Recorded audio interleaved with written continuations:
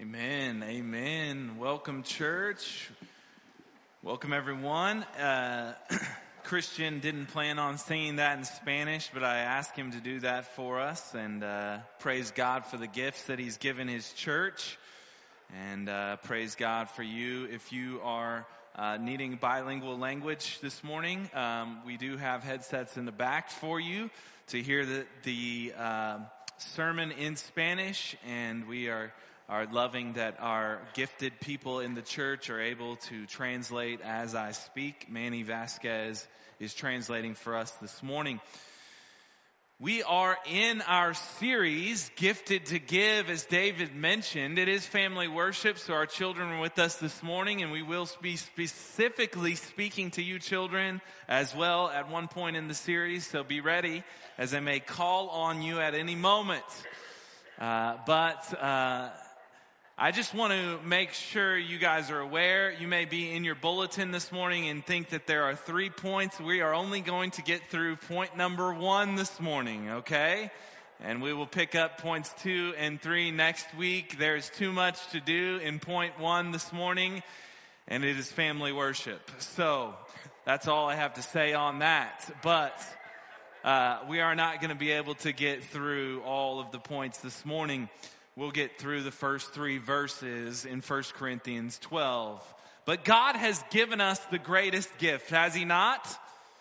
God Himself to come and dwell in our hearts as the triune God comes to walk alongside of us as our counselor.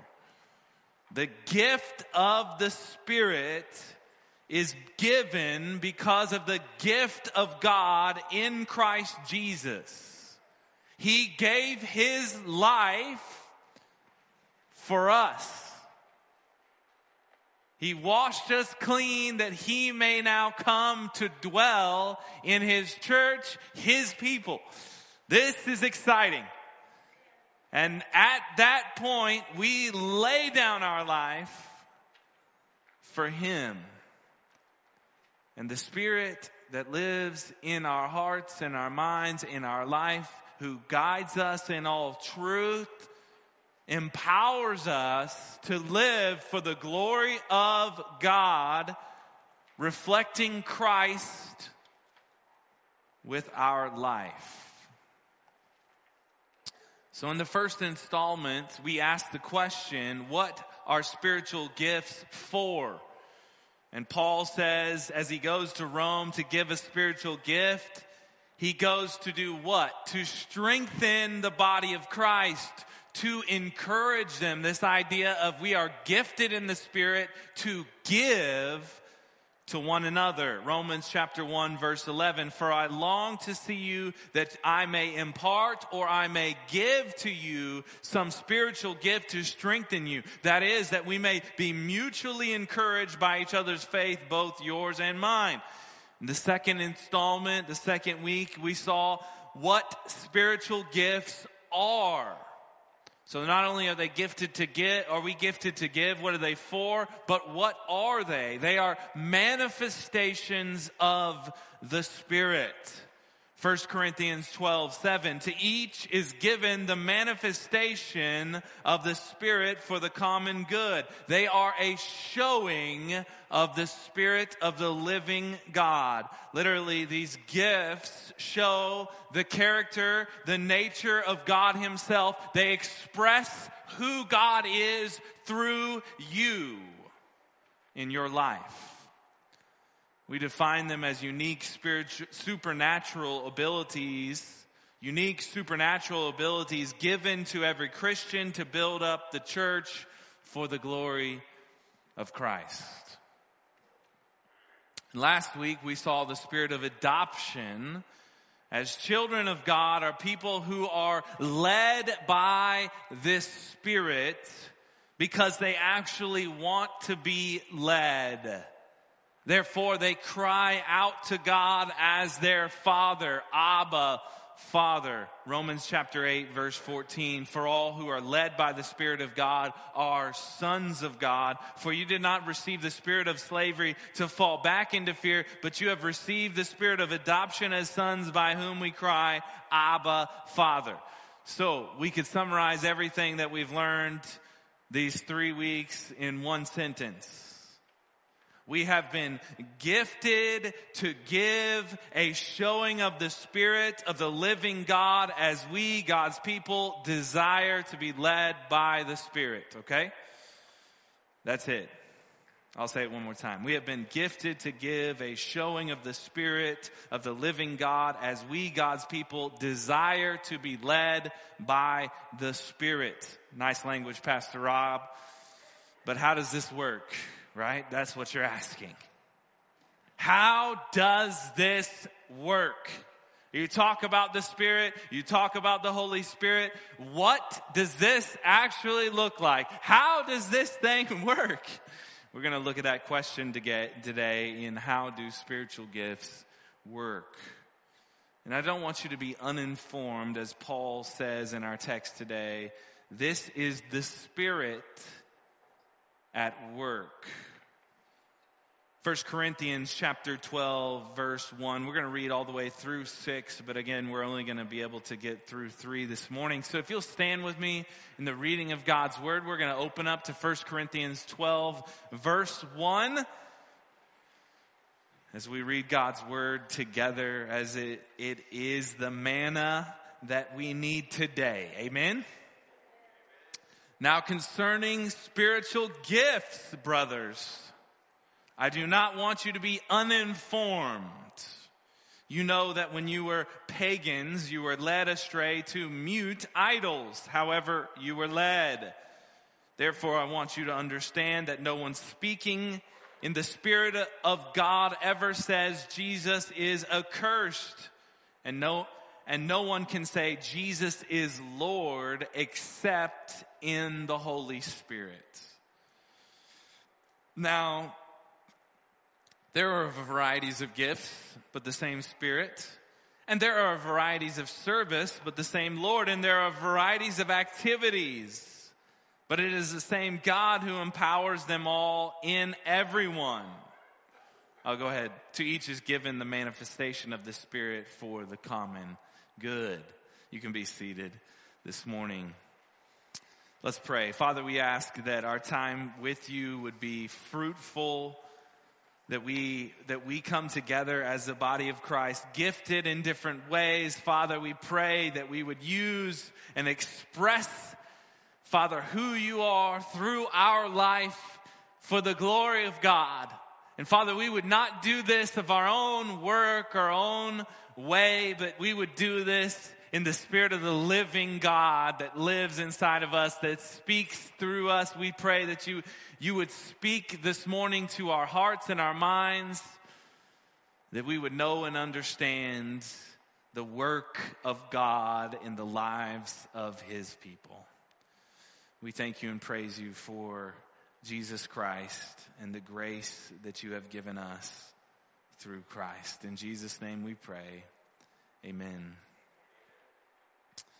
Before I exposit this text this morning, I need you to hear a little story, okay? And the story is of the coming of the Holy Spirit. Jesus, in the story, in Acts chapter 2, Acts chapter 1, Jesus has resurrected from the dead. Amen? I'll say it again. Jesus has risen from the dead. Yeah, there you go.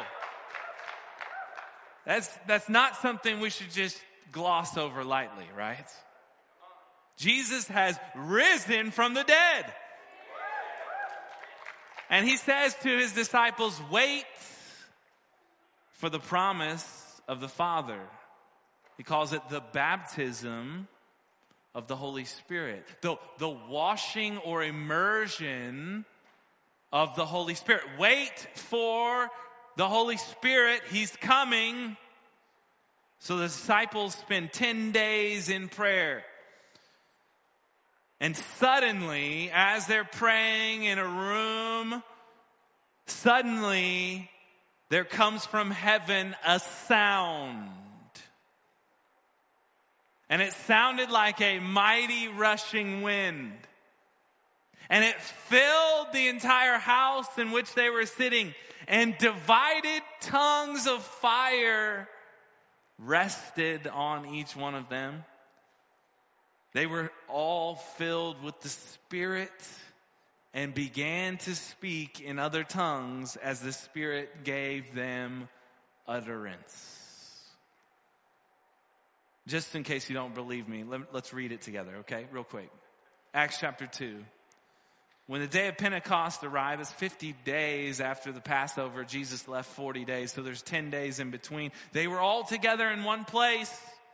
And suddenly there came from heaven a sound like a mighty rushing wind, and it filled the entire house where they were sitting. And divided tongues of fire appeared to them and rested on each one of them. And they were all filled with the Holy Spirit and began to speak in other tongues as the Spirit gave them utterance. Now, I want to point out a couple things before we get into 1 Corinthians 12 when we're talking about the Spirit speaking Jesus is Lord. Number one, I want us to see this picture of the wind, the mighty rushing wind of God.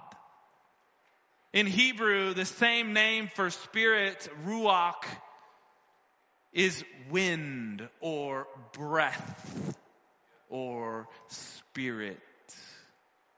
As Jesus talks to Nicodemus, he uses this picture of wind to speak of the Spirit as well. John chapter 3 verse 6, that which is born of the flesh is flesh, and that which is born of the Spirit is spirit. Do not marvel that I said to you, you must be born again. Here it is, verse 8, John chapter 3. The wind blows where it wishes, and you hear its sound, but you do not know where it comes from or where it goes. So it is with everyone who is born of the Spirit. The wind blows where it wishes. You hear its sound, but you don't know where it comes from or where it goes. So it is with people who are born of the Spirit. So Jesus is talking about the Spirit is like wind. You hear it, but you can't see it. You hear the Spirit because it sounds like a mighty rushing wind. Now, I believe the Spirit can work in silence, and I would like to be better at being silent to hear from the Lord. Yet the Holy Spirit does not work in the advancement of the kingdom in silence alone. Why? Because faith comes from hearing. Therefore, the picture we understand here is the mighty rushing wind of God burst forth through the proclamation of His gospel. So when Paul says you are attracted to mute idols, yet now you speak in the Spirit of the living God, this is what he means. The Spirit speaks life to dead, dry bones. When we hear the Spirit speaking through the proclamation of God's word, we know that it is there. We may not see him or know where he comes from, but he shows himself through the hearing of his word. What happens when they heard the wind? The mighty rushing wind filled the house. I don't know about you, but when a mighty rushing wind like a tornado or a hurricane, we understand tornado in Oklahoma. When a tornado comes to my house, it falls down, right? But this wind did not harm the people or the house.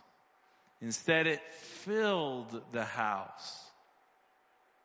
Remember when I said that ruach can mean wind or spirit or breath. The meaning here is that the breath of God now makes his people a new creation. He fills man. He fills the house with a gust from heaven as he fills his lungs with a passion and zeal for the Lord his God. This is the empowerment of the Lord for people, God's people, to do his work. When God fills a man with the Spirit of the living God, he has no more room for the lust of the flesh because the Spirit has filled the house. This is what God does as the word of God is heard, and then the Spirit fills the house or the person. What is the second symbol here besides the mighty rushing wind that fills the house? It is the divided tongues of fire. We think of God as a consuming fire. And yet the disciples, in which it came to rest upon the flaming tongues of fire, were not burned. Why? Because it's like the bush that's on fire that did not burn. We know that from Moses. The bush is burning, yet it's not consumed. And they are in the presence of God and not consumed. Think of like the tree of life on fire and not consumed. Now God's people are on fire and not consumed. Why? Because they have been prepared and purified for the true fellowship of God himself. They are in the presence of God, and he comes to dwell in and among his people. And the gospel has done this. The gospel has allowed the very presence of God to come upon his people. They are on fire and not consumed. What does fire also do? It gives light. And now God's people, what do? Illuminate the truth of God's word through the power of the Spirit. John 16:13, when the Spirit of truth comes, he will guide you into all truth. But it was not just fire. It was tongues of fire. For God meant to have what? A speaking church. Not a silent church. Not a church that would fight with the sword. No, a church that had the sword proceeding out of its mouth by speaking the very words of God. This is the Spirit of the living God, who is alive and speaks truth in the people who are filled with the Spirit.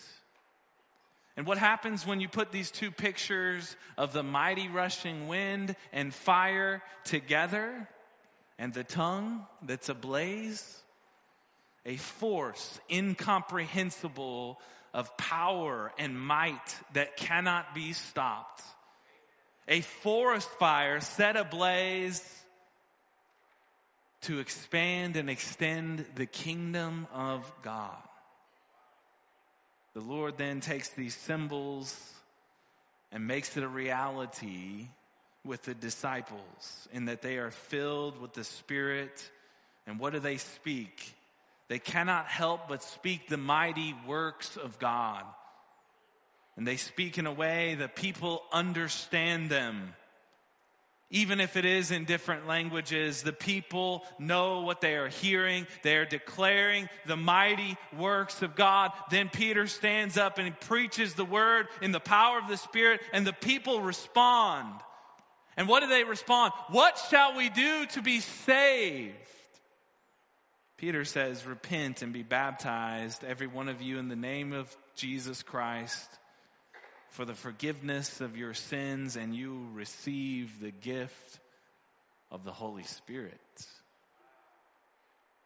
3,000 people come to faith on that day. But what a picture, right? What a picture of what God is wanting to do amongst his church.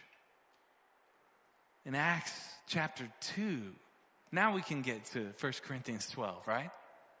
Now we can understand when Paul is talking about mute idols, idols that don't speak, and people who speak Jesus is Lord in the Spirit of the living God.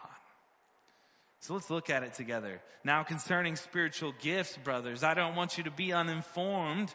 You know that when you were pagans, you were led astray to mute idols. However you were led. Therefore, I want you to understand that no one speaking in the Spirit of God ever says Jesus is accursed. And no one can say Jesus is Lord except in the Holy Spirit. Paul begins the statement here with now concerning spiritual things. And that word right there, spiritual gifts translated in the ESV, can either mean spiritual things or spiritual people. But later he will define these spiritual things. In verse 4, he defines them as gifts. In verse 5, he defines it as service. In verse 6, he defines it as activities or work. So Paul is talking about spiritual matters. People indwelt with the Spirit. We would call these things spiritual gifts. Now, I told you the background on the speaking spirit from Acts chapter 2, to compare it here in verse 2, verse 2, with the mute idols that declare the church formerly followed as pagans. Now, boys and girls, I told you I would speak to you. So, kids, we're gonna speak for a minute. So, if you're coloring or drawing, I want to talk to you for 1 minute. All right? So here it is. An idol is something that they would create. All right? So, an idol is something that they would design. So, let's take a block of wood, and they would make a little statue out of that wood. And that wood they would put in their home, on their mantle, on their fireplace, and they would worship that little statue that they have created. Now, what does that mean? We don't do that. We don't do that. But what does it mean? You create your own God. You make God how you want him to be, right? And so when you do that, you say, God is not this way as he has defined himself to be. I want to make God this way. All right, thank you, boys and girls. We have shown you what idolatry is, and men and women, we'll just say that. But making God who you want him to be, creating your own God. Think about that. Idolatry is nothing more than just creating your own God. I determine what is right and wrong. That's why idolatry is such a big deal. That's why from the history of the world, people all over the world have bowed down to little statues because they can determine what their God looks like, what they want him to be. Jordan and I saw idolatry up close and personal when we were missionaries in Thailand. There are 40,000 temples in Thailand. 40,000 temples of idolatry in Thailand, and they're filled with idols. Statues of the Buddha, Hindu gods everywhere. Restaurants, homes, outside, in their gardens, in their temples, all sorts of places. They would honor the Buddha by chanting, praying, giving alms, food, light, incense, all to these statues. They would not call it worship, interestingly enough. But as Martin Luther said it best, that which your heart clings and entrusts itself is really your God. And when you see this event, when people are prostrating themselves before a bronze statue, you cannot help but weep. As people entrust themselves to mute idols. The Bible talks about this idolatry. When you worship these idols, you become like them. Psalm chapter 115 verse 4 says this: their idols are silver and gold, the work of human hands. They have mouths but do not speak, eyes but do not see. They have ears but do not hear, noses but do not smell. They have hands but do not feel, feet but do not walk, and they do not make a sound in their throat. Those who make them become like them. So do all who trust in them. So those who worship idols become like them, become lifeless. They become worthless. They become mute. But not so with those who are led by the Spirit of the living God. Jeremiah puts it quite humorously, Jeremiah 10:5. Their idols are like scarecrows in a cucumber field. I don't know what a cucumber field looks like, but I know what a scarecrow looks like. They cannot speak. They have to be carried, for they cannot walk. Do not be afraid of them, for they cannot do evil, neither is it in them to do good. Isaiah humorously says people, when they make idols, they cut a piece of wood in half, and one half they throw into the fire and warm themselves, and the other half they carve into an idol and sit and worship it. This is what Isaiah says in Isaiah 44:18. They know not, nor do they discern, for he has shut their eyes so they cannot see, and their hearts so they cannot understand. No one considers, nor is there knowledge of discernment to say, half of it I burned in the fire. I also baked bread on its coals. I roasted meat and have eaten. And shall I make the rest of it an abomination? Shall I fall down before a block of wood?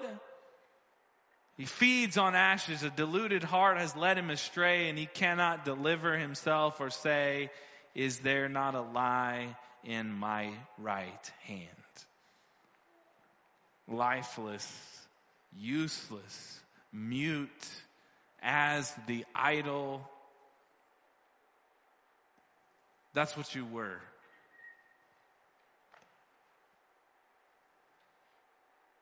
People who worshiped idols. But not now, church. Not now. Why? You are people filled with the Spirit of the living God because you declare Jesus is Lord. Amen? You are no longer mute. I hear some clapping out there. That's all right. We can clap. We can clap. You are no longer lifeless. You are full of purpose and meaningful service. You are not worthless now, but useful to the Lord. And most of all, you are not mute. You speak what it is that is truth. And what is that? Who is this Jesus? He is Lord. Amen? Let's read it together. Therefore, I want you to understand that no one speaking in the Spirit of God ever says Jesus is accursed, and no one can say Jesus is Lord except in the Spirit. This is point number 1, and your only point this morning. The foundation of a spiritual person is that they confess Christ as Lord. All of the spiritual gifts come from this. All of the spiritual activities, all of the spiritual work, all of the work of the church comes from this first. The confession of Christ as Lord. Isn't that beautiful? You declare Jesus is Lord. You can't help that. Because that is a trait of someone who is led by the Spirit of the living God. Why? Because the rushing wind of the Spirit fills you to the point where you must express the greatness of God. You must express Christ is God. You speak that He is the Messiah, the promised one, that He is Lord. That He is the one that you follow. You speak of His wonder and His beauty. You speak of His grace and His mercy, of what He did for you upon the cross. You cannot help but speak of the grace of God and the glory of Christ. The Spirit speaks. The Spirit speaks through you. The Spirit speaks to the bones, your dead bones. Those who are dead in their transgressions and sins, He speaks to them, and the bones become rattling. They begin to rattle. Can you hear it? It begins to rattle and shake. Your bones may be shaking this morning. And they make a beautiful sound as they come together, and God breathes life into those dead bones. Once dead bones, fixated on dead and lifeless idols, now become an exceedingly great army that God resurrects and breathes life into through the Holy Spirit, and they declare as one, Jesus is Lord. This is how the Spirit works. What do we mean Jesus is Lord? What do we mean by that statement? Well, number one, we mean that He is God. Doubting Thomas, when he doubted Jesus' resurrection, when he saw the hands and feet of Christ, when he realizes Jesus is Lord, he says, my Lord and my God. At the end of Peter's sermon in Acts chapter 2, Peter says something very similar, that Jesus is not only Lord, but He's Savior, or Christ, the Messiah. Acts 2:30 said, let all the house of Israel therefore know for certain that God has made Him both Lord and Christ. You can hear the Spirit speaking through Peter. Declare Him as Lord. What shall we do, Peter, to be saved? Declare Him in your heart and your mind that Jesus is the Lord. That God has made Him both Lord and Christ, this Jesus whom you crucified. Jesus is Lord means He has been given all authority. He is the Lord of all. He is the master of all. He is the ruler. For you kids, He is the boss. He is the King of kings. He is the Lord of lords, and we submit our lives to Him. Guess what? We follow Him and we declare it with our mouth in the Spirit of the living God. That's how the Spirit is working in your life today. Church, confess Christ is Lord in your home. When you go to school, when you go to work, when you sit by your bed, when you're frustrated, when you're tired, with your children, in your sickness, declare Him to be Lord today over your marriage, Lord over your time, Lord over your money. Declare Christ is the Lord of your life. Only by the Spirit of the living God can you declare that. Only because God has pricked your heart to believe it can you say it. Church, what's the opposite of declaring Christ as Lord? It says here in the text, I want you to understand that no one speaking in the Spirit of God ever says Jesus is accursed.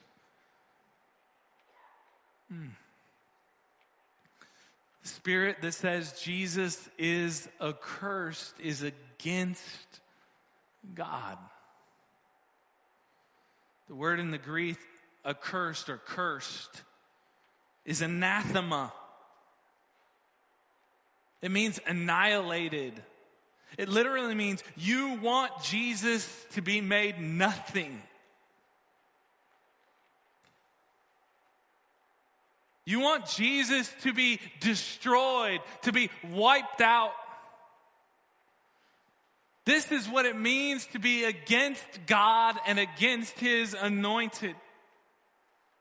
You see, one who worships idols or worships self says Jesus is not Lord. And thus they are against the Lord and against His anointed.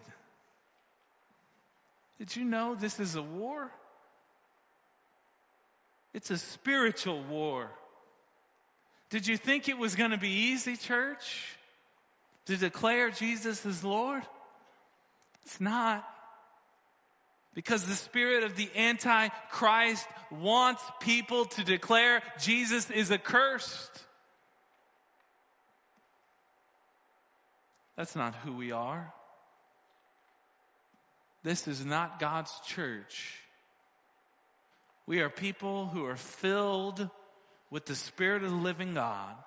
That means there's no room for idolatry because God dwells in His people.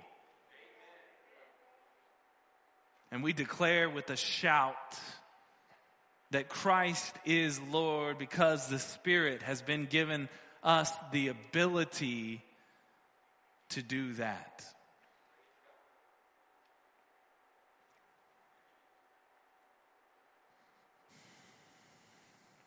So when you hear the word of God, your spirit should shout, Christ is Lord.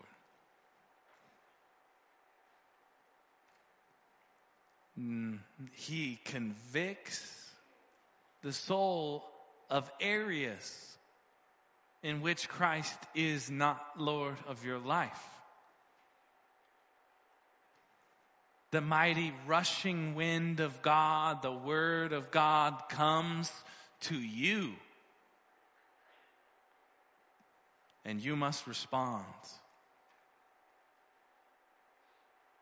I love the beautiful story in the Old Testament of God's people coming alive. The dry bones coming to life. Ezekiel chapter 37 verse 7. So I prophesied as I was commanded. The Lord told Ezekiel, declare the word of the Lord. Declare the word of the Lord. And he did. And as I prophesied, there was a sound, and behold, a rattling.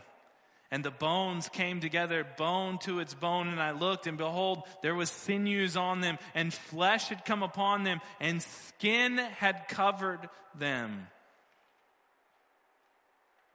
I think of God takes this heart of stone, and He makes it a heart of flesh. They can now feel. They have touch. They're flesh. They're not stone. He takes dead people and brings them to a heart of flesh. But it says there, but there was no breath in them. They had no life. They had no vigor. They had no energy to do God's work. They were still dead. And he said to me, prophesy to the breath, prophesy, son of man, and say to the breath, thus says the Lord God, come from the four winds, O breath, and breathe on these slain that they may live. So I prophesied as he commanded me, and the breath came into them, and they lived and stood on their feet, an exceedingly great army. What does an army do? It moves. It defends and moves forward. God has brought about his church as an exceedingly great army in which he is filled by the Spirit of God to be useful for the advancement of the kingdom of God. And he does that by people who first declare Jesus is Lord.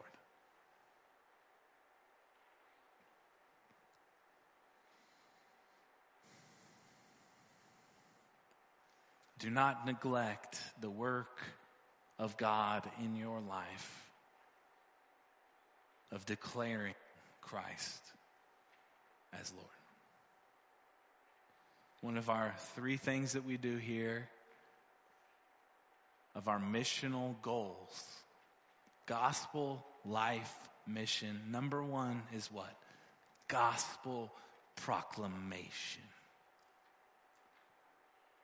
We declare Christ Lord in our life. That's it. So do not neglect God's word in your life. Will you bow your heads with me? We're going to move to a time of invitation, and this means that if you have never declared Christ as Lord over your life, you have an opportunity to do that this morning. That means that you are invited to move. You're invited to raise up from your seat and move to the front. What that means is the Spirit of the living God is telling you, you need to declare Christ as Lord in your life. And so as the music plays and people stand up, you come forward to the front to one of our pastors and you say, I want to declare Christ is the Lord of my life. That means he's the boss. That means he's the one I'm going to follow. It's this declaration of humility, of I need God in my life. I need Jesus to direct me. And Jesus says, I'm coming to your life. The very presence of God is going to come upon you. And I'm going to direct you in the way you should go. I'm going to wash you clean so that my presence can come upon you. This is God's declaration to his people. Jesus has paid for your sins upon the cross, and you respond to him by saying, Jesus, you are my Lord. You have paid for my sins. So I'm going to pray for us. And then after the prayer, we're going to stand together. And as we stand together, that would be the time to come forward and talk to one of our pastors of what it looks like to declare Christ as Lord. We're going to probably pray with you as you declare Christ as Lord to God and to us. And then we're going to talk to you about what it means to be baptized. In declaring Christ as Lord in your life, that you no longer live, that Christ now lives in and through you. I cannot make it more clear that today is the day of salvation for you. Let us bow our heads in prayer. Father God, we ask that if you are convicting of people according to your Spirit, that they would come and be saved this morning. That they would get up as these dry bones, Father, leaped for joy and stood up, and we pray that they would stand up and move forward. That they would declare Christ as Lord in their life. We ask in Jesus'